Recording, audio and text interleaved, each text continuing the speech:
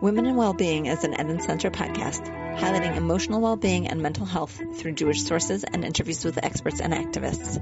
Our host, Karen Muller-Jackson, is a certified Matan Morale Halacha, Jewish educator, writer, founder of Kifun L'Shirut guidance program for religious girls, and creator of Power Parsha. Just as the mikveh waters create the opportunity for renewal, we hope the insights shared here will serve as a springboard for discussion and rejuvenation. Hello, everyone, and welcome back to the Eden Center Women and Wellbeing podcast. This Kislev podcast is sponsored by Erez and Shelley Markowitz in memory of Bella Wertheimer, daughter of Moshe Tzvi and Krendel Mihai, to commemorate 25 years since her passing on Rosh Chodesh Kislev. Bella Wertheimer bat Moshe Tzvi v'Krendel lebeit Mihai. May her neshama have an aliyah. During this time, we are focusing on aspects of well-being during wartime in Israel.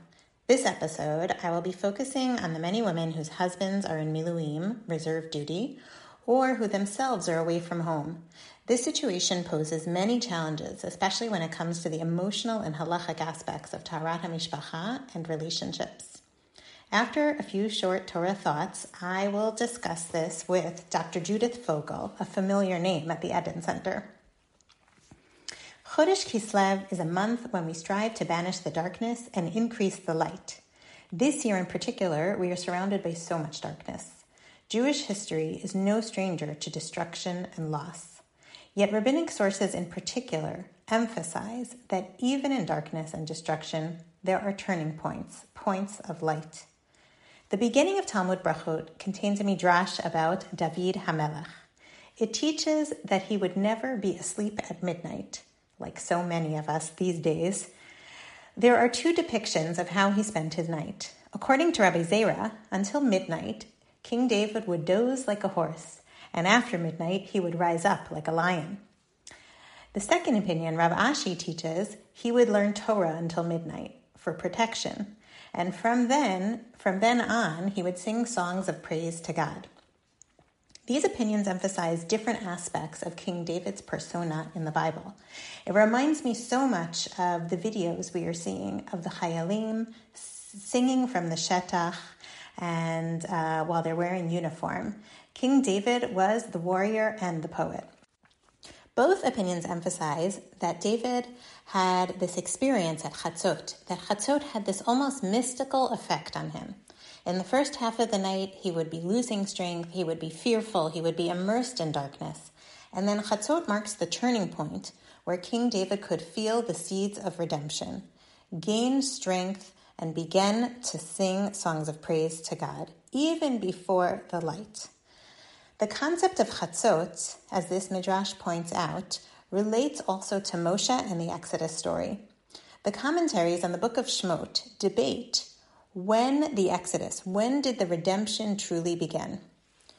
On the one hand, first, God promises to bring the makot, the plagues against the firstborn, at around midnight, ke chatzot, after which the people would leave Egypt. Then God's promise is fulfilled in the middle of the night, b'chatzi halayla. Paro, in response to the suffering, commands Moshe to take the Israelites out in the night. However, Moshe had instructed the people not to leave their homes until the morning. It also states that God took them out of Egypt on that very day, understood by some commentaries to mean in full daylight. When did the Exodus happen? In the night or in the day? Ramban resolves the ambiguity of the timing of the Exodus as follows. He teaches, Bnei Israel left Egypt in the daytime, so all could see the redemption. But the process of Geulah began at night. Midnight, then, is this significant turning point when the seeds of potential for redemption began. To quote another poet, singer, Leonard Cohen, there is a crack in everything. That's how the light gets in. This is also the message of Hanukkah and Kislev. The miracle of the oil, which lasted 8 days, did not come from nothing. The Chashmonaim found one pachshem and one cruse of oil, which would have been enough for one day. But that little light extended to create more light. Small amounts of light can eradicate the darkness. During this time, we are dealing with the darkness of our enemies and the immeasurable loss and pain of October 7th, the Black Shabbat as it is being called in Israeli media. We are, at the time of this recording, fearful for those who have been kidnapped. We're also seeing darkness rear its ugly head in the form of anti-Semitism and anti-Zionism around the world. There can also be feelings of darkness and despair even in the day-to-day. Many families in Israel have numerous chayalim and chayalot, some on the forefront of the war, and women in particular are trying to keep it together on the home front. It is understandable to be feeling pulled down by the darkness. We at the Eden Center want you to feel a little lighter, a little stronger, knowing that you are not alone, and hopefully provide some resources to help you and your family and friends through this challenging time. Dr. Judith Fogel is a Yoetzet Halacha and educator with a PhD in human sexuality. She teaches Gemara and Halacha in various women's learning institutions, including Midrashet Harova. She's a veteran Kala teacher and the director of the Eden Center's Kala teacher training programs.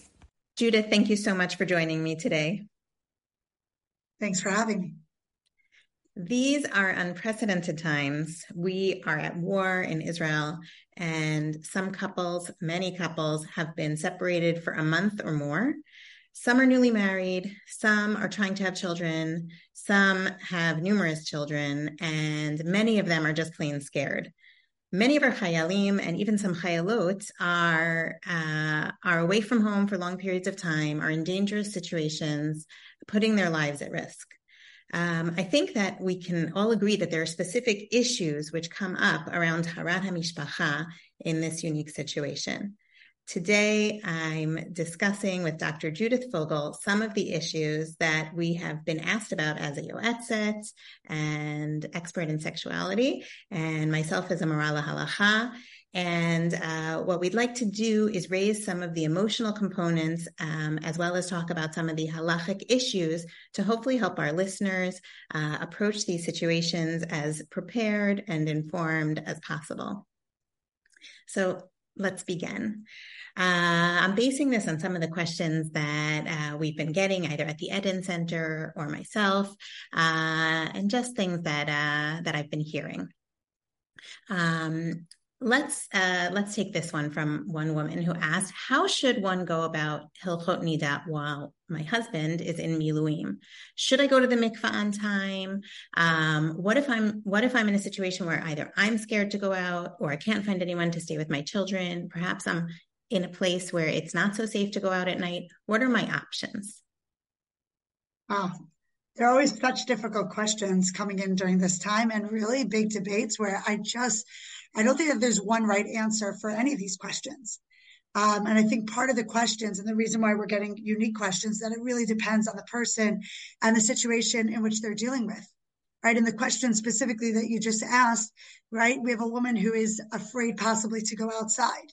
Now, that could be someone in a place where there are rockets all the time, but that could also be someone where there are no rockets, but just she experiences this as more anxiety. That could be also coming from someone who may, in general, love going to the mikvah, or someone who actually, in general, has difficulties going to the mikvah. So there's so many lines and layers to the question that I think it's hard even to just give one blanket answer across the board. But I think what we can do is that we can unpack it a little bit in a way that hopefully we can open up the conversation and allow people ways of thinking about this. What is your opinion, Karen? Well, first of all, I want to take a step back and say that perhaps it's clear to many of our listeners, but if possible, it is best, even if your husband is away for an extended time in Miluim, and even if you're not necessarily feeling that you have the emotional bandwidth, if you can, if it is possible to go on time, it's always best to, because you never know. There's always surprises. When we trained, this would come up in many of the discussions. Always best to go on time from a halachic perspective, as well as you never know when your husband might just suddenly be let out. So that's one small piece to start with. Certainly, we have heard, and Naomi shared with me, that Rav Rimon gave the Eden Center permission to publicize his psak, that in this etzara, this time of war, women in Israel who, for any reason, are nervous or emotionally are finding it too difficult to leave their home at night, especially because we know that everyone's anxiety rises at night, If they are scared to go, or their kids are scared to be left alone, or there is just too much tension for them around going, or any other reason now that makes going at night very challenging, then they have permission to go on the 8th day without needing to call and get a personal psak, with the goal to have women tovel safely and feel shalem about doing so. So just to clarify, the idea that a woman can go to the mikveh on the 8th day has its source and roots in the Gemara, where we know that when there's a time of fear, a time of tzara, if a woman feels scared, that would allow the possibility of her being able to immerse during the day. So just to be clear, during this time of war, this time of tzara, there is this permissibility to go, if she has access to a mikveh open that she can get to in the daytime, to go on the 8th day. If she feels comfortable going at night on the regular time, of course, that is she is welcome to do so. And if not, to feel confident that there is this psak for this time period to go on the 8th day during the day. And also, one of the challenges that have been coming up is really finding the mikveh that's going to open up. One of the things that is, especially here in Israel, is that the mikvahs are run by the cities and they're run by balaniyot who are also in these same situations. And sometimes for them, it's hard to find, they work during the day or they have children at home during the day. And sometimes it's hard to find someone to open up the mikveh during the day. But I think if you're able to do that and find, a place to do that and you feel more comfortable. So I think that is one of the options that goes on.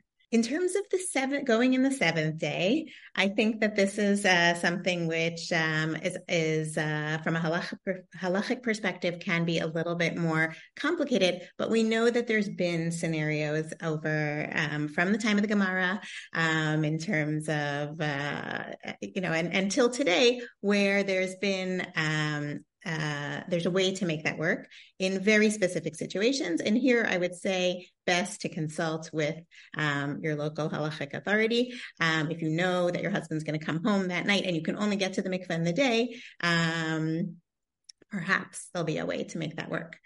What do you think, Judith? So I wanted to add on one other element is that I feel like with the women whose husbands aren't home, we totally encourage people to go on time, but I also think it's okay for a woman to say, at this point, I can't do it. Like, my emotional state is not there, and going to the mikveh has like all these other elements to it, and there's just something that's a blockage there. And I think that she has to be able to give herself permission to be like, this is not going to happen tonight. Like, there's too much going on tonight. There's too much of that. Well, we have to try to figure out how to clear that space for her. I think we also have to be able to give her space to say, I'm not there right now and I can't do it. And I think that's also important. In terms of the 7th day during the day, it's so important to ask because, or I would even say it like this. First of all, we are encouraging people, if they could, let's say they don't know when their husbands are coming back or when they're going to be back, if it's a woman who's out in the fields, we are encouraging women to try to do a hefsek taharat earlier. Meaning, if you're an Ashkenazic woman and you do it on day 5, try to do it on day 4. Right? Mm-hmm. Some women, when they're on these birth control pills, sometimes the period gets really, really short. And as an Ashkenazic woman, you wait 5 days anyway. But in this situation, just do your hefsek earlier, just in case. Your bleeding has stopped. It is so much easier to play around with the 4 or 5 days in the beginning than it is with the 7 clean days.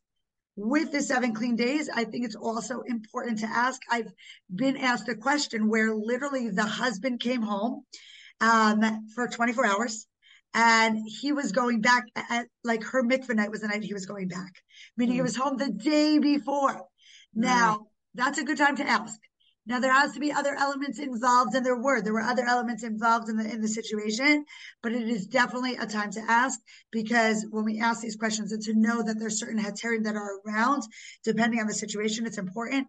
And certainly, I know there are women that are going through fertility treatments who have done all the workup and have done all the shots and are ready to, go about the next stage, and the husband is at war.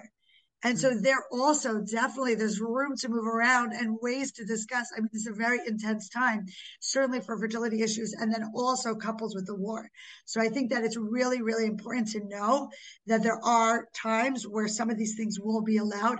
Obviously, on a podcast, we're not going to say which scenarios for all because then you interpret it. But I think that that's important. Yes. Yeah, you're really tapping into this question, which I think is a sort of meta question in this conversation, which I've been thinking about a lot, which is how do we manage this balance between, when can I rely on a heter for wartime, and how do I balance whether I want to rely on that, and or if I want to keep this structure. Am I the kind of person who is nervous to start to allow leniencies in? What will that look like after the war? This is something I've been hearing, also a fear of people involved in answering questions. Will people be able to hear that there's an answer for this moment for this person, as opposed to just blanket heter? What do you think about that? No, I think that's also the transitions of going. I mean, even like, I think that we also have similar questions, less emotionally charged questions, but in terms of Shabbat, right? The ones that are, people that are fighting in the army on Shabbat, they were told they could warm up food, cook food, right? Drive it, like everything. Yeah. Yeah. Like really everything that's out there. And there's no fear that after the war, they're not going to want to keep Shabbat, right? There's no fear. I mean, maybe there should be, I don't know, but there's no fear about the going back afterwards. I think people are happy to go back to the Mizgaret of Shabbat because we love that framework, and it adds and contributes. And, I think a lot of people appreciate Shabbat. And I think, in a certain sense, we also have to focus on this framework of Nidah, that it's actually, even though it's challenging for many people, but the framework is actually something positive within our lives. And perhaps we could think about that maybe in wartime, this particular framework is important in a certain way, to give up as this important in a certain way. But I think after wartime, it will be a transition. But I think we have to think about the bigger picture. Yes, 100%. I so agree with you.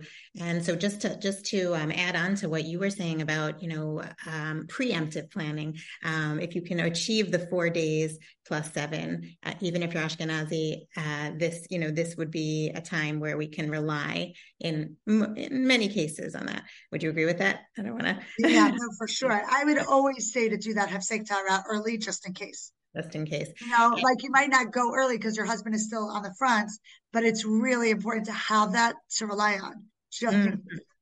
Right. Exactly. And so also, if you are finding that you're having tamim or stains and you have questions, this is the time to more than ever to ask, to try and avoid stains turning into nida status. And these are the sort of ways to try and avoid a situation where you are in nida if you don't have to be unnecessarily. I just want to add on to that. I think it's actually really interesting. One of the things that we're seeing is that during wartime, there are actually more questions on stains. There's more spotting that's happening. One of the things that we know is that our bodies are affected by what's going on emotionally outside, like emotionally inside and what's going on the outside. And women are calling up with more questions regarding spotting. And it's just happening more often. It is a known fact. So first of all, if you're experiencing that, this is what's happening. Stress, it causes that. And therefore, ask your questions. Don't put yourself into nida unnecessarily based on this. And I think it's important in terms of that. Such an important point. And it's so interesting to be able to speak with you and hear about, just also the even if it's anecdotal, the experience of what's going on and what women are grappling with. So we sort of have, talked a little bit about how to potentially avoid going into nida or manage the nida in a preemptive way. Now that we have a little more, now we know a little bit more what the situation is. Of course, it's going to happen, and it has happened, that a chayal may come home while his wife is in nida, and I think there's a lot of emotion in this. How to manage that, the feeling of disappointment if you can't be intimate, the concern of when will there be the next time that I can see him. What have you been talking about with and advising women or couples who may be talking to you about this issue? Wow. I think this is one of the hardest questions. It is one of the hardest questions because I believe in the system and I believe in the laws of Nida to the fullest extent. And I think that this really challenges everything. And there are a certain perspective of like, no, you know what? These are the rules of Nida. We've done this for many generations. This is something that our grandmothers and great grandmothers and like the Dorot, the generations have done. And it's something that's important to us. And we're going to keep through it no matter the challenges. And that's one approach. I don't think that works for everyone. And I think that part of it also is this tremendous challenge. And that's why I think there have been a lot of discussions regarding this, right? There certainly are some poskim that are even talking about being able to give a hug through clothing, right? Like, you are in Nida, don't go into your bedroom, go into a public space, be able to give that hug. And I think that also differentiates between sexual touch and affectionate touch or supportive touch. Right? We're not talking about them going and, having sex at that moment. What we're talking about is giving the support to the chayalim at a time that is to the soldiers that is really necessary. One of the things that they're saying is that we have to raise the morale, that a lot of this is based on the morale and the ability to be like, we could do this. And when someone knows, whether it's a man or a woman, knows that their spouse is behind them and knows that they have their family behind them and all of Am Yisrael, all of the nation behind them, they're able to fight in a better way. And therefore, I can understand where this commentary is coming, or where this idea, this halachic advice is coming, to be able to give that supportive hug.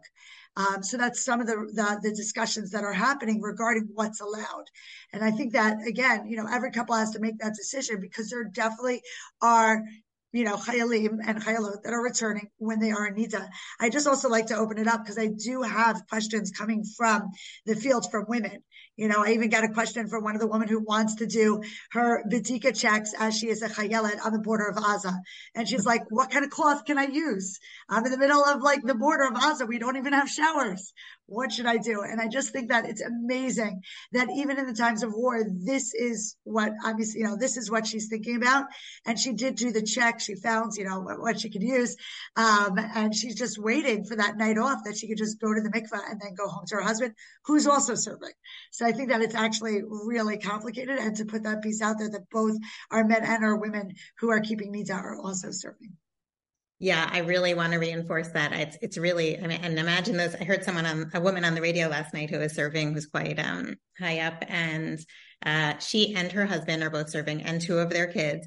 And, and the radio interviewer got so emotional, and they were apparently all together this past Shabbat for the first time since October 7th. And you think about what, that's just it's so important to frame it that way too. We live in a generation where our youth are, they're not so much youth anymore. Young adults are incredible, and their sense of shlichut is unbelievable. And we have many chayalot, also away from home, sometimes both husband and wife, which is a really important piece of this. And I love what you described about her commitment. That's so incredible. I think that this framing of, yes, there's this real shift, and it takes a while to wrap your head around it. Of we're doing, the Chayalim are doing things on Shabbat that they normally don't do on Shabbat, and so how to manage the heterim that are coming, that are potentially here, like the hugging that you mentioned, which we are sharing very clearly that there are different opinions on this, but there are a few rabbis who've come out and permitted this. I think that this is really for a couple to talk about. If we're talking about preemptively, it's an opportunity to discuss and make an informed and comfortable decision, and commitment that this is for now, and please God, very soon in the future we won't need these. We won't need this. So this leads to the sort of the flip side of this question, which is, on the one hand, we're discussing, okay, couple are in Nida and they can't be together intimately. And what about if they are in a state of heter and they're struggling with this? They're struggling, and perhaps this with time will dissipate. But it's an etzara. How can I be together with my spouse while there's been so much loss, And every day we're reading about such tragedies. And my head is just not, I'm not there. Have you had conversations with women? Yes, this is a topic that comes up all the time. Also, both as a Yoetzet Halacha, but also as a sex counselor, I'm dealing with these questions of people who are not finding that space to be intimate. And I think, first of all, once again, give yourself permission. Give yourself permission to mourn and to be upset and to be within the war. And I think part of, our role within Am Yisrael is to carry the burden of everyone. And we do. It's not just you and your family that's fighting, like that family that's all the soldiers fighting in the war. It's not just you. We are here with you. And I feel like that hizdahut, that I forget the word, that identification with that family is so important. And I think that give yourself permission. If you're not there, it's okay not to be sexual. I think definitely, those warm cuddles and hugs and touch are so important. It doesn't necessarily have to be something that's sexual, but definitely reach out and touch. Many people in this time, you can see across the board, are giving hugs and are touching and are in that way. And I think that that's important. So that's one aspect. Number two is that even though we're carrying the burden for all of Am Yisrael, I think it's important also that we get to live life. Part of fighting a war is the idea that also there's a purpose to this. We're celebrating the bar mitzvahs. We're celebrating the weddings. We're trying as much to have. I mean, this month now in Israel for the B'nai Kiva group is Chodesh Irgun, and it's a big month of where all the kids get really excited about their youth movements. And part of the discussion has been going on: should we lower the excitement? Should we encourage the excitement? Should we have the dancing or not? And the kids need it. They need a little bit of that dancing. They need that outlet. And I think in a certain extent, the adults, they also need that sexual touch, right? It is important to be able to have that space and to give yourself permission to also take a break from the war, to also be able to be in a different space. And I think one of the things that's helpful for that, a little bit of advice, is basically maybe make a little bit of time at nighttime where you don't check your phone and you don't check your social media and you cut off from that and say, now we're going to be just the two of us. Whatever happens, happens.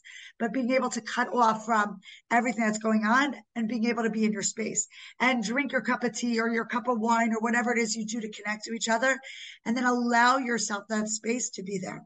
I know for some women, I've been hearing from women that they can't get certain images out of their heads based on what everyone's been talking about, the atrocities. It's really hard. And that's why I think, even though we want to identify with everything that's going on and really carry the burdens, I think it's really important to try as much as possible to stay away from imagery, even reading the newspapers with the descriptions. It really does get into your head and you can see that. So I think part of that is also working on being present in the moment. Right? We talk a lot about mindfulness. And so if you have images that come up in your head or thoughts that come up in your head regarding the war, just take a second to refocus and focus on your body. And take a second to just breathe. It's okay. It was there. Great. Wonderful. Breathe and just let it go. And then focus again on where you are and the importance of sexual touch, right? A lot of times that really connects people and makes the couple stronger to even face their children, the world at large, and things out there. So I think that there's definitely permission to be sexual. And I think it's also actually really important to be able to take that space and to be adults and to have your private life, irregardless of what's going on, not irregardless, but in addition to what's going on within the world. Yeah. Last month, just after the war broke out, I interviewed Dr. Bella Morgan about as women and individuals, how to give ourselves permission to take care of ourselves as individuals. And I think this so ties in. We talk in Israel now about the chazit and the oref, right? The chazit are the people on the front, and the oref are those who have their back. And really, it's this incredible feeling of everyone wanting to try to help in some way. And that concept of the oref of, those of us who are supporting and giving, we care deeply about the morale of the Chayalim, and that is such an important piece of this. And I know that's come into some of the halachic psak on this topic that we're talking about here. At the same time, it's also okay, and I'm listening to and reminding myself, for the woman or the member of the couple, the spouse who's home, most often the woman who needs to also, help with her own morale.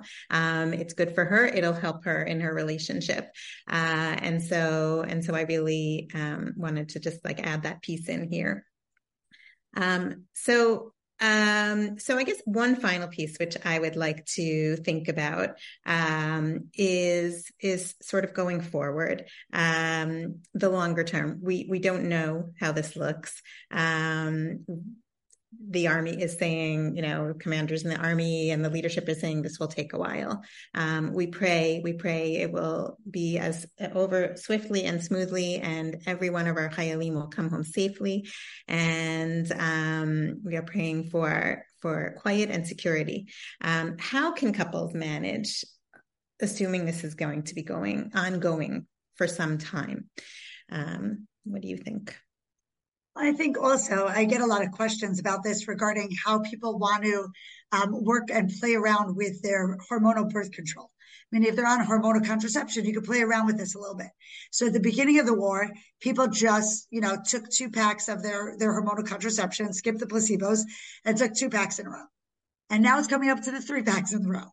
And soon it's going to be the 4 pack. How long can you do that?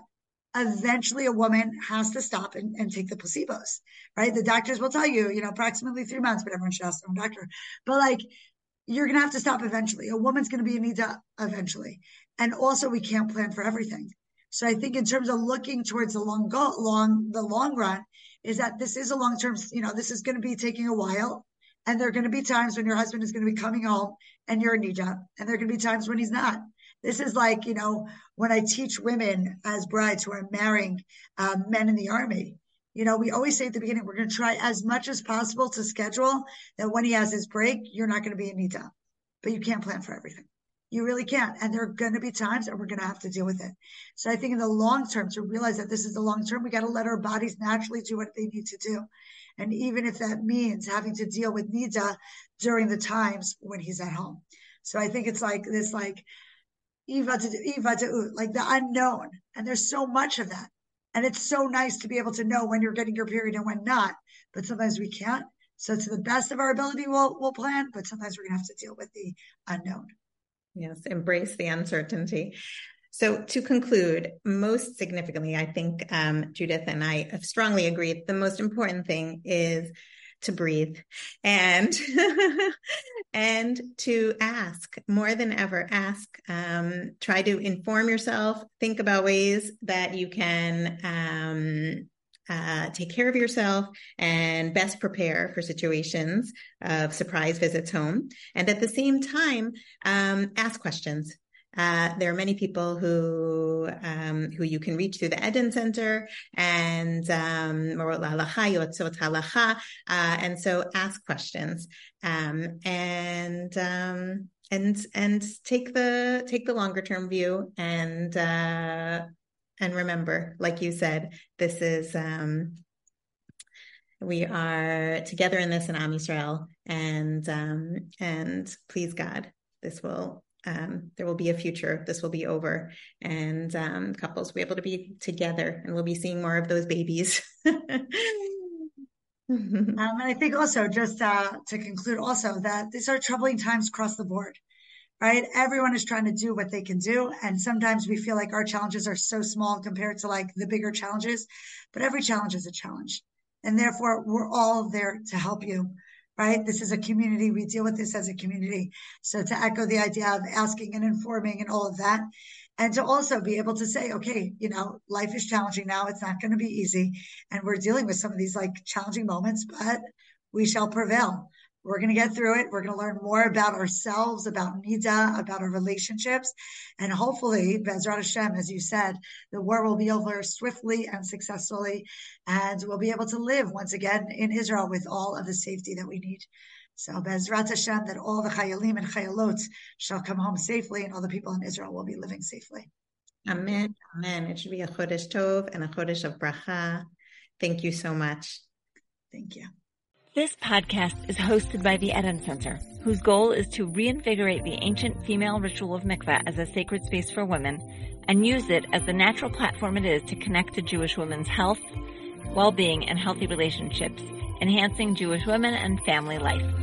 We invite you to visit our website, www.theedencenter.com, to learn more about our work in making mikveh relevant, welcoming, and meaningful.